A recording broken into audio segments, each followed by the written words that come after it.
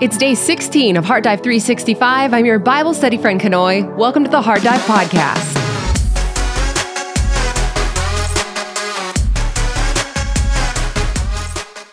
Well, if you are studying with us in real time today, I'm doing a 24-hour fast if anybody wants to join me. So if you have any prayer requests, go ahead and let me know in the comments below. I've also left a couple of links about fasting because I'm not going to talk about it here. But if you want to read up on fasting, what that entails, what it is, and how to do it biblically, you can find those links in the description box. But every now and then, whenever you wake up to heavy news, sometimes all you can do is pray. And so I just decided to do that. So again, if you want to join me, I am here praying with you, praying for you as I devote this day to fasting. We are back in the book of Genesis. Everybody's like, yes, hallelujah, where we are now going full steam ahead with the promise of a new nation and a new people, namely Israel and the Hebrews. And it couldn't come at a better time because I don't know about you, but I am ready just to move forward. It is a new day. A new beginning, new mercies.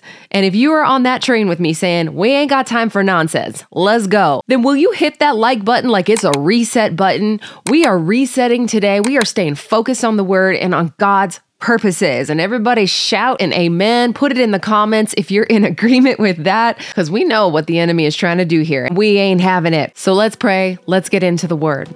Dear Heavenly Father, thank you so much for who you are, for being such a good father, for being our good friend, for being our counselor, our comforter, for being our healer. You are the great I am. You are every answer. You are every need. So I just pray, Lord, as we lay everything before you today, our worries, our anxieties, anything that is weighing heavily on our heart today, our prayer requests, things that we're asking and hoping for, we just place them at your feet today, Lord, so that we can clear out ourselves of ourselves and give you room to come in and do your thing. We need you to do that, Lord, today. And so I just pray that you please forgive us where we have fallen short, where we have hurt someone, where we have done anything that grieved your heart, Lord. Will you please forgive us? I pray that you will call it to memory if we don't even know what we may have done, and help us to reconcile, to make things right. And I come against the enemy and trying to pervert that, trying to make what is a good thing, like seeking forgiveness, asking for grace, being kind, and trying to pervert it and twist it in people's minds, making it look like it's a bad thing.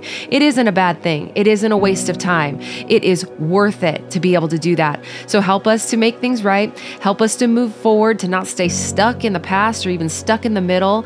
And I just pray, Lord, that this will indeed be a new beginning for all of us. I pray for unity in this group, God, where the enemy is trying to come in, steal, kill, and destroy. We come against him, we resist him, and we know that when we do, he will have to flee. And so we declare that today. This is holy ground. This is your house. This is your space, and he is not welcome here. So we thank you, Lord, for this time together as brothers and sisters, and I pray that we will see each other that way. We are not each other's enemies, Lord. We are together on the same train, the same boat. So I pray that we will not sink it. Lord, we love you so much, and we just thank you for this time we get to spend in the Word. Help us to understand, give us open ears, eyes, and hearts to be able to listen to what you are saying, what you said back then, but how it applies to our hearts today. We love you so much. We thank you again. We praise you in Jesus' name. Amen. So remember, we left off in Genesis in chapter 11, whenever God called Abram to leave his family and go out to the land in which God was showing him. And remember that he stopped in Haran, and that is where his father, Terah, ended up dying. Now, just a reminder, the name Abram actually means exalted father. Now, the Lord, and this is either Yahweh or Jehovah, whichever pronunciation you prefer, said to Abram, "Go from your country and your kindred and your father's house to the land that I will show you." So a repetition of what he had said before. "And I will make of you a great nation, and I will bless you and make your name great, so that you will be a blessing. I will bless those who bless you, and him who dishonors you, I will curse. And in you, all the families of all the earth shall be blessed." So here we see 7 I wills, 7 promises that the Lord is speaking over Abram. The number 7, by the way, in the Bible often marks fullness or completion. So this section here is a prologue to the Abrahamic covenant. And look at all of the things that he is saying. When he says, "I will bless you," that means he is going to take pleasure in. That is showing God's warmth and his smile over Abram. That he is going to make his name great. Mind you, the name Abram or Abraham is probably one of the most well-known names in the entire world, celebrated by Christians, Muslims, Jews. Everybody knows Abraham. So this is a huge honor because back in the day, if your name was forgotten, then that would have been the biggest disgrace to have your name wiped off of the face of the earth. And this right here is huge to understand that he will bless those who bless the nation of Israel and he will curse those who dishonor the nation of Israel. We've got to keep this in our minds and in our hearts at all times, what the nation of Israel means to the heart of the Father. Verse 4, so Abram went. Now, mind you, he went, but there was a delay from the time that he was told to go to when he went. And this gives me so much hope because how many times has God called us to do something, told us to do something, and we waited? Maybe we didn't do it at all. But God doesn't give up hope, and he doesn't even chastise you whenever you finally do the thing. He loves it when you finally step out in obedience, and he's going to celebrate that. And that is what he does with Abram, as the Lord had told him, and Lot went with him. Now notice that it says here that Lot went. That means Lot chose to go. Some people have criticized Abram in the past, and I think I may have even mentioned it, the fact that Abram, quote, disobeyed by bringing Lot with him. So this right here kind of changed my mind and seeing that, oh, okay, maybe Lot was kind of tagging along. But nevertheless, the fact that Abram went shows that he was being obedient to what God was calling him to do. So Abram was 75 years old when he departed from Haran. Now, I have seen that he was anywhere from 50 years old to 70 when he was actually originally called. I believe it's closer to 70 because when you look at the timeline here, Terah was 130 whenever Abram was born, and God told him to go when Terah was 200. So that leaves Abram to be about 70 years old. I think last year I said 50 because that's what the John Corson commentary said. But this year I was a little bit more diligent in trying to figure out what the actual age was. Now, God's promises were enough to inspire Abram's obedience. He didn't need proof. He went in faith. And this will be the vital key to his great name. His righteousness will hinge on his belief in God. And to me, this is incredible because I wonder how many of us would leave everything behind and walk by faith and not by sight. Yet that's what Jesus has called us to do. So heart check. Is God's promise enough to lead you to obedience? What promises do you live by? And I encourage you to make a list of 3 to 5 life verses or promises that you can live by, marking the ones that are essential for this season, because there will be promises that you will need to hold on to for your whole life and others that you will need in season. A book I highly recommend is the Jesus Person Promise Book. It has, I believe, 800 promises from the Word of God. It's really small, easy to read, easy to grab onto, and just reference from time to time and easy to thumb through when you don't know where to find promises in the Bible. I have that linked in my Amazon link below. And now moving on in verse 5. And Abram took Sarai his wife, and Lot his brother's son, and all their possessions that they had gathered, and the people that they had acquired in Haran, and they set out to go to the land of Canaan. Now, this is the first mention of Canaan in the Bible. Mind you, Canaan is inhabited at this time with the most evil of people, the most idolatrous of people. And when they came to the land of Canaan, Abram passed through the land to the place at Shechem, to the oak of Morah. Now, this term passed through actually comes from the Hebrew word aver or aber, which sounds a lot like the name Eber, and that is the root word for the term Hebrew, which are the people that come from the nation of Israel. So this name will always remind the people of Abraham's obedience and the fact that he passed through this land to get to the land of Canaan. Now we also see Shechem here. Shechem actually means shoulder, and it was sandwiched between two mountains or hills called Gerizim and Ebal. We'll learn more about them later, but this was right in the middle of Canaan. And this is a place to remember because a lot of really significant things happened here at Shechem. And then there was the oak of Morah. The oak or the terebinth tree served as a marker later on for the future generations, and Morah actually means the teacher. This is in relation to the Torah, which means Aaron's instructions. So it's pretty interesting how all of these names really come together when we may have actually just glanced over them before. And this tree here is actually going to be a marker for the Lord's covenant, later on commemorated under the guidance of Joshua. Now, at that time, the Canaanites were in the land, and then the Lord appeared to Abram and said, "To your offspring, I will give this land," meaning all of this land belongs to Israel. It's biblical. The land belongs to Israel. God gave it to them. So he built there an altar to the Lord who had appeared to him. So once again, Abram is worshiping God. From there, he moved to the hill country on the east of Bethel and pitched his tent, with Bethel on the west and Ai on the east. Now, Ai actually means ruin, or some people say this is kind of like the word sewer. Bethel means house of God. So he is building his altar and his tent right in the middle of the house of God and the house of ruins. And notice that Abram didn't stop to lay a foundation or to maybe put his flag in the ground. He pitched a tent, a temporary dwelling, because he knew that this is not his final destination. He knew that this life was temporary, and it kept him from rooting himself too deeply into the things of this world. And sometimes we can do that. We can think that this life is all that we have, and so we will invest everything we can into earthly dwellings, earthly possessions, thinking that those are the things that are going to bring us happiness. And then when it doesn't, we just start the hamster wheel all over again, looking for something to make us happy.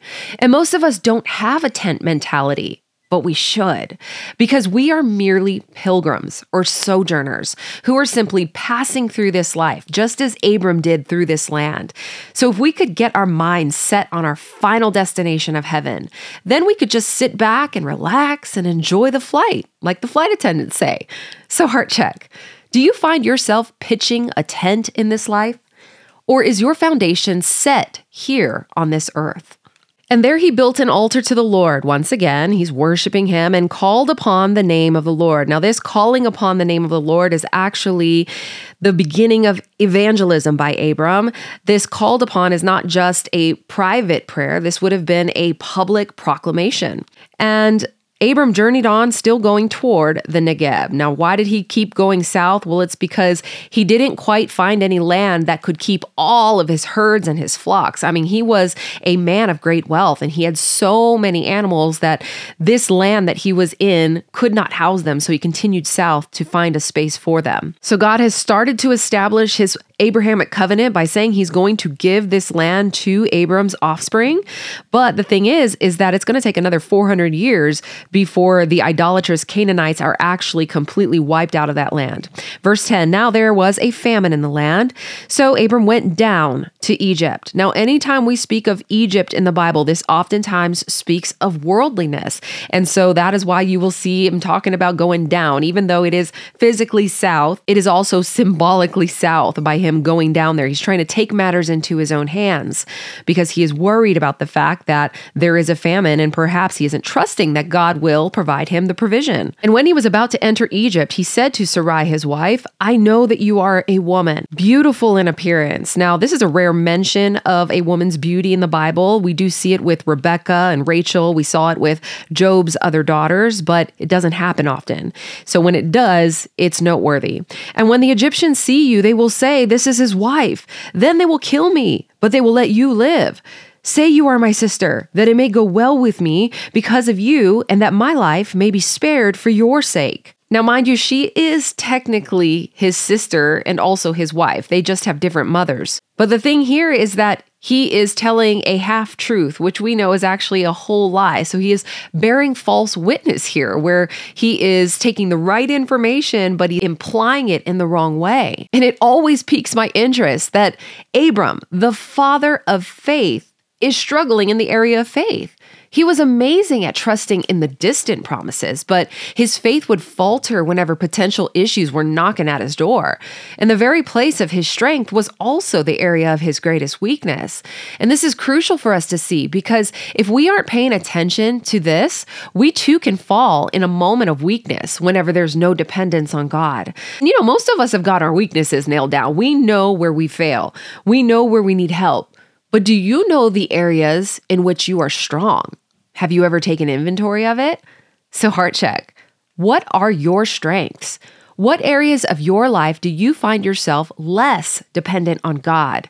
And how can you keep those areas surrendered to Him? Verse 14, now when Abram entered Egypt, the Egyptians saw that the woman was beautiful. And when the princes of Pharaoh saw her, they praised her to Pharaoh. So it's kind of backfiring on Abram here. And the woman was taken into Pharaoh's house. And for her sake, he dealt well with Abram. And he had sheep, oxen, male donkeys, male servants, female donkeys, and camels.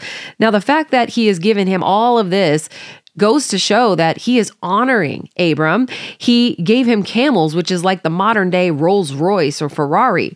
But the Lord afflicted Pharaoh and his house with great plagues because of Sarai, Abram's wife. So Pharaoh called Abram and said, "What is this you have done to me? Why did you not tell me that she was your wife? Why did you say she's my sister, so that I took her for my wife? Now then, here's your wife. Take her and go." And Pharaoh gave men orders concerning him, and they sent him away with his wife and all that he had. So God protected Sarai. What mercy he has on both Abram and Sarai. And he has to, because he's made a covenant with him, and obviously he needs to be able to protect that covenant. So he's not going to allow their mess ups to thwart his purpose. But mind you, there will be issues that follow them. Specifically speaking about Hagar, Sarai's servant, who she actually picks up in Egypt, who will cause them issues later on. So this is the first curse that we are seeing as promised by God, that anybody who dishonors Abram or dishonors Israel will be cursed. And this will happen once again on the house of Pharaoh and on Egypt whenever they oppress Israel. Chapter 13. So here we see that new beginning. Praise God. So Abram went up from Egypt, he and his wife and all that he had, and Lot with him, into the Negeb. Now Abram was very rich in livestock, in silver, and in gold. And he journeyed on from the Negeb as far as Bethel, to the place where his tent had been at the beginning, between Bethel and Ai. So he went back to where he started, to the place where he had made an altar at the first. And there Abram called upon the name of the Lord. So whenever we mess up, we're going to do one of two things. We are either going to run away in shame, or we're going to go back to where we first started, back to the beginning. And Abram chose the right path. He went back to the place where he built an altar and put his stakes into the ground. And I just had one of these moments last night. I tend to drive in silence in my car. No music, no podcasts, just quiet. And I love it. But my drives used to be my moments of worship, where I would just sing at the top of my lungs. I would shout hallelujah. I would cry. And I wanted to go back there to that sweet place of surrender. And whenever I did, there was the greatest release in my spirit. And sometimes we have to come back to that childhood home in our hearts and do the things that we did at first. So heart check. Do you remember the sweetest moments of surrender in your life? The things that you did at first? Do you need to go back there? And some of you might be in that sweet spot right now, or maybe you're making your way back to it. Some might be looking for that place. They don't even know what that looks like. So stay put. Don't leave. Stay in His Word. Start playing worship music. He will meet you there whenever you take those baby steps. And there is something so precious whenever you are back in His arms like a child once again. You might also notice that I have been drawing a lot more in my Bible. This is also something that I used to do. It makes me very happy. So if you've been wondering, why is she drawing so much? That is why. And Lot, who went with Abram, also had flocks and herds and tents, so that the land could not even support both of them dwelling together, for their possessions were so great that they could not dwell together. And there was strife between the herdsmen of Abram's livestock and the herdsmen of Lot's livestock. At that time, the Canaanites and the Perizzites were dwelling in the land. So their land is overflowing with all of their abundance. Then Abram said to Lot, "Let there be no strife between you and me, and between your herdsmen and my herdsmen, for we are kinsmen." So he is fighting for unity here. He's fighting for his family. And he's very direct about it. He's not going out there trying to spout publicly. He goes straight to the source and he speaks to him. Hey, let's get this right. Is not the whole land before you? Separate yourself from me. And if you take the left hand, then I'll go to the right. Or if you take the right hand, then I'll go to the left. So he's giving him first choice. And Lot lifted up his eyes, and he saw that the Jordan Valley was well watered everywhere like the garden of the Lord, like the land of Egypt in the direction of Zoar. This was before the Lord destroyed Sodom and Gomorrah. So Lot chose for himself all the Jordan Valley, and Lot journeyed east. Thus they separated from each other. So Abram is over here as the peacemaker, giving him first choice. He's selfless. He's like, you take whatever you want, I'll take the other, whatever's left over. So he is obviously trusting in God's provision here. Whereas Lot is selfish and greedy, and he lifted up his eyes, but obviously not far enough. He's only looking for what he can see in this world. He's not consulting God like, Lord, what do you want me to do? Which land should I take? Because I honestly think in that moment, if he had, the Lord would have humbled him and said, you probably should actually allow Abram to choose, but that's just my opinion. And he is falling weak to the lust of the eyes. He is looking at the beauty of the land, but not considering what might also come with that. And I just thought, man, what would I have done? So heart check. What would you have done if you were in Lot's shoes and given first choice? Now, Abram settled in the land of Canaan, while Lot settled among the cities of the valley and moved his tent as far as Sodom. Now, the men of Sodom were wicked, great sinners against the Lord. And the Lord said to Abram after Lot had separated from him, lift up your eyes and look from the place where you are northward and southward and eastward and westward, for all the land that you see I will give to you and to your offspring forever. So God is reaffirming his promise here, even after Abram messed up. I will make your offspring as the dust of the earth, so that if one can count the dust of the earth, your offspring also can be counted. Arise, walk through the length and the breadth of the land, for I will give it to you. So this would have been a symbol of him taking possession of the land. So Abram moved his tent and came and settled by the oaks of Mamre, which are at Hebron, and there he built an altar to the Lord. Now the word Mamre means fatness, or may mean vision, and the word Hebron means communion. So here he is seeing the vision that God is giving to him while in communion with him as he takes on this promise that God is speaking. And again, he is saying, all of the land, even that which you are giving away to Lot, is yours. So at the end of this chapter, we really see a picture of Abram walking by faith and Lot walking by sight. Abram, always a man of worship, who would set up an altar because there he knew that he could meet with God, he could bring his sacrifices, he could ask for forgiveness, he could show submission and simply worship. But we never see that in the life of Lot, and we will see how that actually works out for him a little bit later. Chapter 14. In the days of Amraphel, king of Shinar, Arioch, king of Elasar, Chedorlaomer, king of Elam, and Tidal, king of Goyim. These kings made war with Bera, king of Sodom, Bersha, king of Gomorrah, Shinab, king of Admah, Shemeber, king of Zeboim, and the king of Bela, that is Zoar. And all these joined forces in the valley of Siddim, that is the Salt Sea. So this was a valley that is apparently covered by the Salt Sea. 12 years they had served Chedorlaomer, but in the 13th year they had rebelled. Now, when we look at the numbers 12 and 13 in the Bible, 12 usually symbolizes government. The number 13 typically symbolizes rebellion. And that is what we're seeing here, because these four kings actually served Chedorlaomer, which means they paid him taxes or tributes, and they've had enough. They want freedom.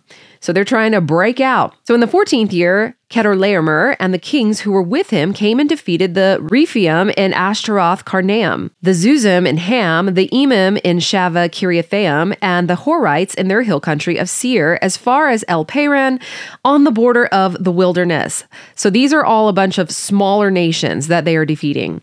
Then they turned back and came to En Mishpat, that is Kadesh, and defeated all the country of the Amalekites, and also the Amorites, who were dwelling in Hazazon Tamar.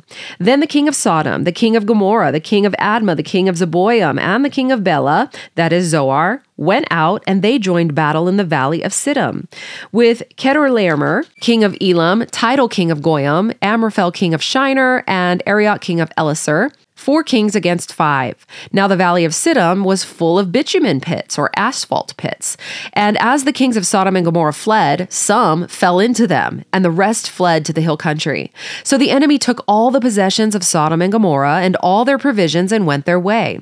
They also took Lot, the son of Abram's brother, who was dwelling in Sodom, and his possessions, and went their way. This is the main point we have to get out of this battle, is that Lot and his entire family and possessions have been taken captive.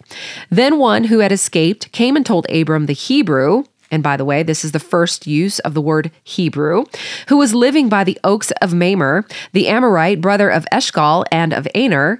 These were allies of Abram. When Abram heard that his kinsmen had been taken captive, he led forth his trained men born in his house, 318 of them. That's a pretty big army for a single family. So that goes to show that he has great wealth and great honor. And he went in pursuit as far as Dan, and he divided his forces against them by night. So he has some military wisdom here. He and his servants and defeated them and pursued them to Hobah, north of Damascus.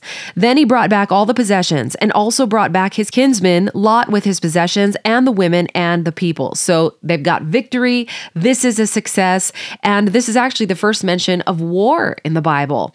And my husband and I were actually talking about this over lunch yesterday, and whether or not war is justifiable or defense of your family is justifiable.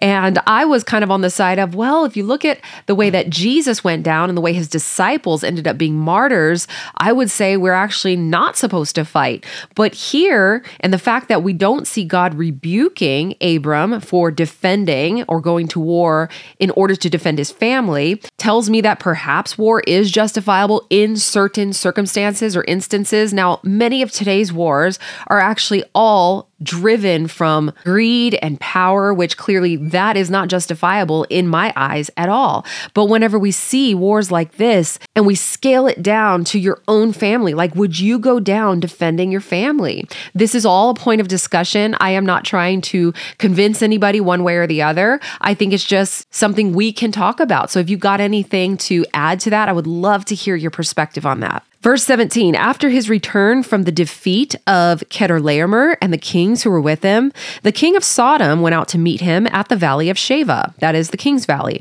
And Melchizedek, king of Salem, brought out bread and wine. Now he was priest of God Most High, and he blessed him. Now I'm going to stop here before we go on to what he said in his blessing. This guy Melchizedek, it has been debated about who he is. Is this what is known as a Christophany, which is an Old Testament appearance of Christ? Or is this just a priest of Salem? Now, his name actually means my king is righteous, and he is the king of Salem, which Salem is a shortened word for Jerusalem, and it actually means peace, the root word being shalom. And so if this is not a Christophany, well, we do know that there is at least a picture of Jesus through his life, because he was a priest. There was no genealogy given of him. He did bring bread and wine, which obviously those are elements of communion or Christ's death. And where Jesus said, do this in remembrance of me, well, here we could say perhaps they are taking of the bread and wine in anticipation of Jesus. There are other areas in the Bible that speak of Melchizedek if you want to take a look at some of those scriptures here, but we're going to come back to what it says at face value, that he is a priest of Salem, and he is blessing Abram. Blessed be Abram by God Most High. Now, this word Most High is actually El Elyon, which means he has power over all of the nations. Possessor of heaven and earth, or creator of heaven and earth, and blessed be God Most High, who has delivered your enemies into your hand. So he is acknowledging God as the source of all blessings. And look what happens. Abram gave him 1/10 of everything. So he gave him his tithe. This is the first mention of the tithe. Well before the law, Abram is paying 1/10 of all that he has to the priest. And that means that he acknowledges Melchizedek as an actual priest. And when he is giving his tithe to the priest, that is actually him giving to God. Even though the giving of that tithe will actually be the provision for the priest, when we tithe, we are giving it to God and his purpose. And so I did write down some of the things that tithing will do for us. It will bring us freedom, because every time we give of our tithe, it's not just money we give away, but also a part of our own greed and selfishness. faithfulness. It also helps us to put our money where our mouth is. We will sit here and declare that we're seeking first the kingdom of God and his righteousness, and then all these things will be added unto you. But are we actually living it out? Are we really truly trusting in that when we give our first tenth to God, that he will then return and he will provide for us? And it also proves our faithfulness, because remember in Luke chapter 16, when Jesus talks about those who are faithful in little will be faithful in much. So there is great growth that can happen whenever you start to be faithful to the tithe. Now, we're not doing a heart check, and whether or not you're faithful in tithing, that's going to come later. But for now, we'll continue here. And the king of Sodom said to Abram, "Give me the persons or the souls." So he wants to take back the people that Abram rescued, which again shows us a picture of Jesus versus Satan, right? I mean, Satan's always after our souls. "But take the goods for yourself." But Abram said to the king of Sodom, "I have lifted my hand in an oath to the Lord, God Most High, possessor of heaven and earth, that I would not take a thread or even a sandal strap or anything that is yours, lest you should say, I have made Abram rich. I will take nothing but what the young men have eaten and the share of the men who went with me. Let Aner, Eshcol, and Mamre take their share." Abram's like, I want nothing to do with y'all. So Abram is denying all of the plunder that the king of Sodom is offering in exchange for the people. And this is a typical ploy by the devil. I mean, he will try to lure us in with the things of this world in exchange for our souls. And it can be so subtle and so normalized today that we completely miss that his dirty little hands are involved in all of it. You see, he wants us to strive for success, and he will even be our greatest cheerleader the whole way, so that we will think that we have done it on our own.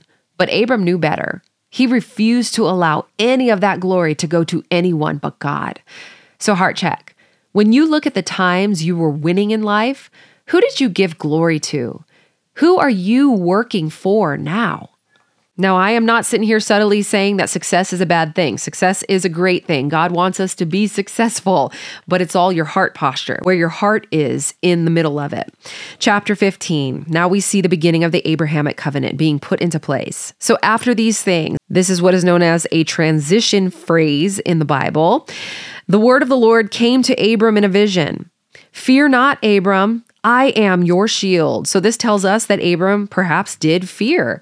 That is pretty typical. I mean, he's just had a great victory. He's just succeeded at something wonderful. And anytime we succeed, here the enemy comes with his little machine gun and pow, pow, pow, pow, pow. I mean, he wants to take you down. I mean, I'm experiencing that now. We have had a growth of 32,000 plus subscribers in the last 28 days. Give him all the glory for that. But that's a victory, I would say. And because so, there are so many arrows flying, but we ain't got time for that. I love that God always comes in and says, stop fearing. I got you. I am your shield. I am your everything. And he continues to say, your reward shall be very great. But Abram said, "Oh, Lord God." And by the way, this is him saying Lord as in Adonai, that is the Hebrew word for Lord, and God, which is again Yahweh or Jehovah. Adonai Jehovah or Adonai Yahweh is Lord God. "What will you give me? For I continue childless, and the heir of my house is Eliezer of Damascus." Now, this is the only time Eliezer is actually mentioned in the Bible, but we could say that this perhaps is his unnamed servant that we will hear about later. Not sure. But what we do know is that because Abram does not have any children yet, it was customary at this time that if you didn't have children, then your heir would be someone who you would then adopt to become your principal heir and to continue to carry on the family name and all of the possessions. So that is what Abram's saying. He's like, is he going to be the one to do it? And Abram said, "Behold, you have given me no offspring, and a member of my household will be my heir." And behold, the word of the Lord came to him. "This man shall not be your heir. Your very own son shall be your heir." And he brought him outside and said, "Look toward the heaven and number the stars, if you are able to number them." Then he said to him, "So shall your offspring be." So he's saying your offspring is going to be innumerable. And so he believed the Lord and he counted it to him as righteousness. So Abraham's over here panicking, and God is still so patient with him. And instead of correcting him right there, he's actually saying, "Hey, let's go look at what I've got for you."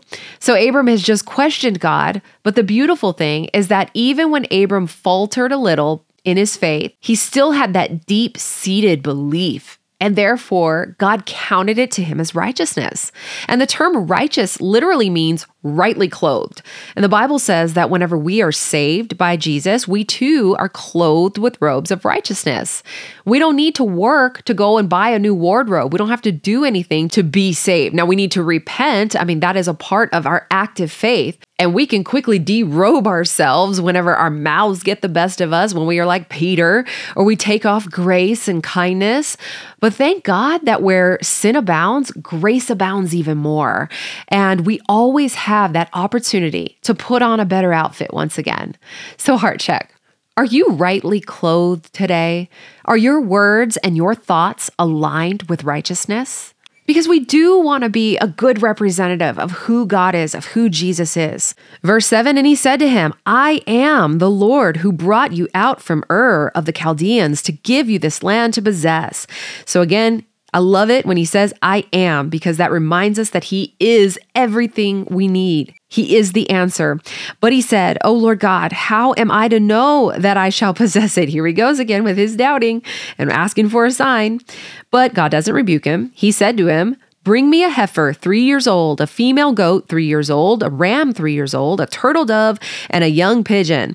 So he sends him out with a grocery list. And he brought him all these, cut them in half, and laid each half over against the other. But he did not cut the birds in half. Typically, it was customary whenever people would make an oath back in this day, they would cut open an animal, lay it out, and they would walk through it together as a symbol of them binding up this oath. And so whenever he didn't cut open the birds, I'm thinking, is that because he's waiting for God to come and walk through it with him? I don't know that I'm so sure about that. Does anybody have any info of why he did not cut the birds in half? And where the birds of prey came down on the carcasses, Abram drove them away. So he's clearly trying to protect these birds that he has not filleted open. And birds of prey, remember, are symbols of evil. So in a sense, it seems like evil is coming down to try to break that oath or break that sacrifice. And so he's just shooing them away. And this was a wonderful picture for me today, because I'm like, shoo away the distractions, just shoo them away. Now, as the sun was going down, a deep sleep fell on Abram. So he has now tired from trying to take matters into his own hands. And this deep sleep seems to make us remember the same deep sleep that Adam was in whenever God took his rib and created woman. And behold, dreadful and great darkness fell upon him. Now, this is probably more of like a holy awe, because remember when I said when people would come face to face with God in his presence and that Shekinah glory, they would fall to their faces in fear, but it's a healthy fear, a holy fear. Then the Lord said to Abram, know for certain that your offspring will be sojourners in a land that is not theirs, and will be servants there, and they will be afflicted for 400 years. There it is. Remember, we were talking about that? So God is basically prophesying to him, telling him that they are not going to take this land into their possession for another 400 years. And this will be fulfilled, but I will bring judgment on the nation that they serve. This will be fulfilled in the 10 plagues on Egypt. And afterward, they shall come out with great possessions. As for you, you shall go to your fathers in peace. You shall be buried in a good old age, and they shall come back here in the 4th generation, for the iniquity of the Amorites is not yet complete. So God is having mercy on these people to try to repent, but clearly we know they won't. So he is going to wait for the 4 generations before he ends up driving them out completely. When the sun has gone down and it was dark, behold, a smoking fire pot and a flaming torch passed between these pieces. So there's the two coming together, passing through. And it's interesting that he's using a smoking fire and a flaming torch. These two things would have typically been signs of judgment. So I don't know if that is pointing toward the judgment that will end up coming down on Canaan. On the day that the Lord made a covenant with Abram, saying, to your offspring, I give this land from the river of Egypt to the great river, the river Euphrates, the land of the Kenites, the Kenizzites, the Cadmonites, the Hittites, the Perizzites, the Rephaim, the Amorites, the Canaanites, the Girgashites, and the Jebusites, and whatever ites you want to add in the comments below. God is giving him this entire land. So God made this covenant with Abram. Abram didn't have to sign on the dotted line. Why is that? It's because God did not want to allow this covenant to be breakable. So this was his covenant with Abraham that he would hold true to the very end. And he does, and he has. So he did this through an illustration where he brought in the Traeger and he simply smoked out this sacrifice to prove his point. But the interesting thing is that this was a land that was 300,000 square miles, and they only take possession of 10% of that. They are only going to take 30,000 miles for their land. Don't you love that we can get this history lesson of Israel and where everything began and how its implications continue today? Let's take a look at some deep dive questions. What lessons can we learn from Abram's first journey to Canaan? What character traits of Abram do you admire most? And do you see wealth as a blessing or a potential problem? Do you believe war is justified? And in what cases? Do you think Abram's moments of doubt were justified? And how do these chapters influence your trust in God's timing? So, Heavenly Father, you are the promise giver and the promise keeper. Thank you for the many promises we saw in this reading today. We are so grateful for your calling on the life of Abram as it lays the foundation for the coming of Christ. This isn't just about history or an age-old covenant. It is still so foundational for our lives and our spiritual walk. Help us to continue to see Israel through your eyes and for what you intended it to be from the beginning. This isn't condoning the evil that exists there now, but it is understanding that the nation as a whole is still the apple of your eye. And I pray that we will stay focused, Lord, on what is important. Keep our eyes focused on heaven as we sojourn through this life, knowing that it is only a temporary home. We know that when we long for bigger and better and greater, it is because we are longing for a final destination in heaven. We know that the enemy wants to keep us stuck in the pettiness of the world, but we refuse.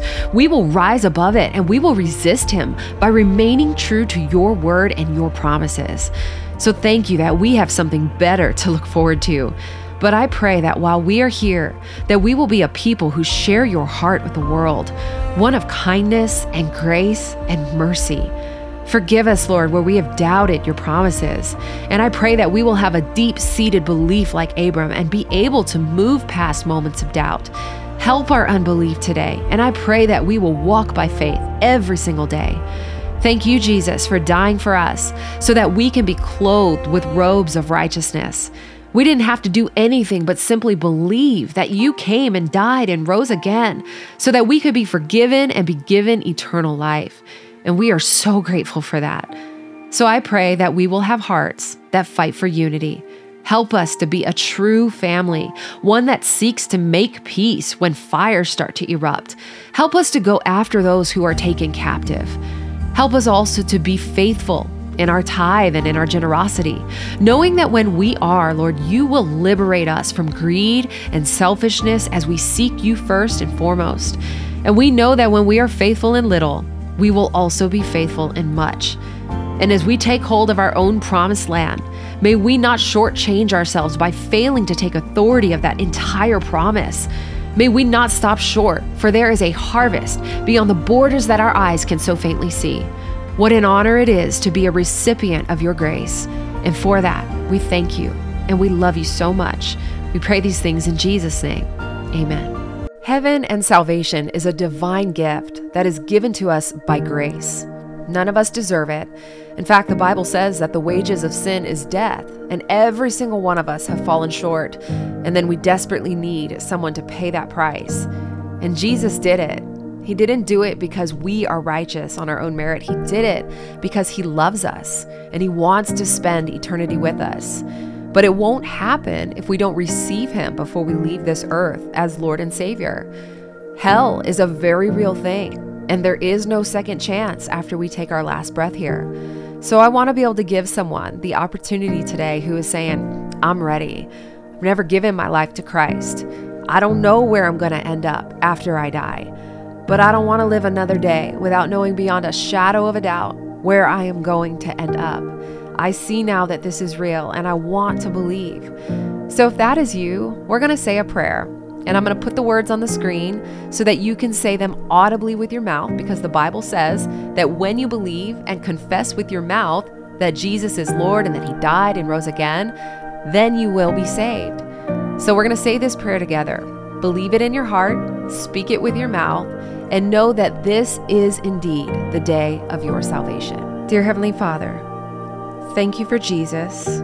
Jesus, thank you for dying for me. I believe that you came, you died, and you rose again. I confess my sins to you today, and I turn from them, and I now live my life for you. I know that I am forgiven of all my sins, so I receive you now as Lord and Savior, and I belong to you, Jesus. I pray these things in Jesus' name. Amen.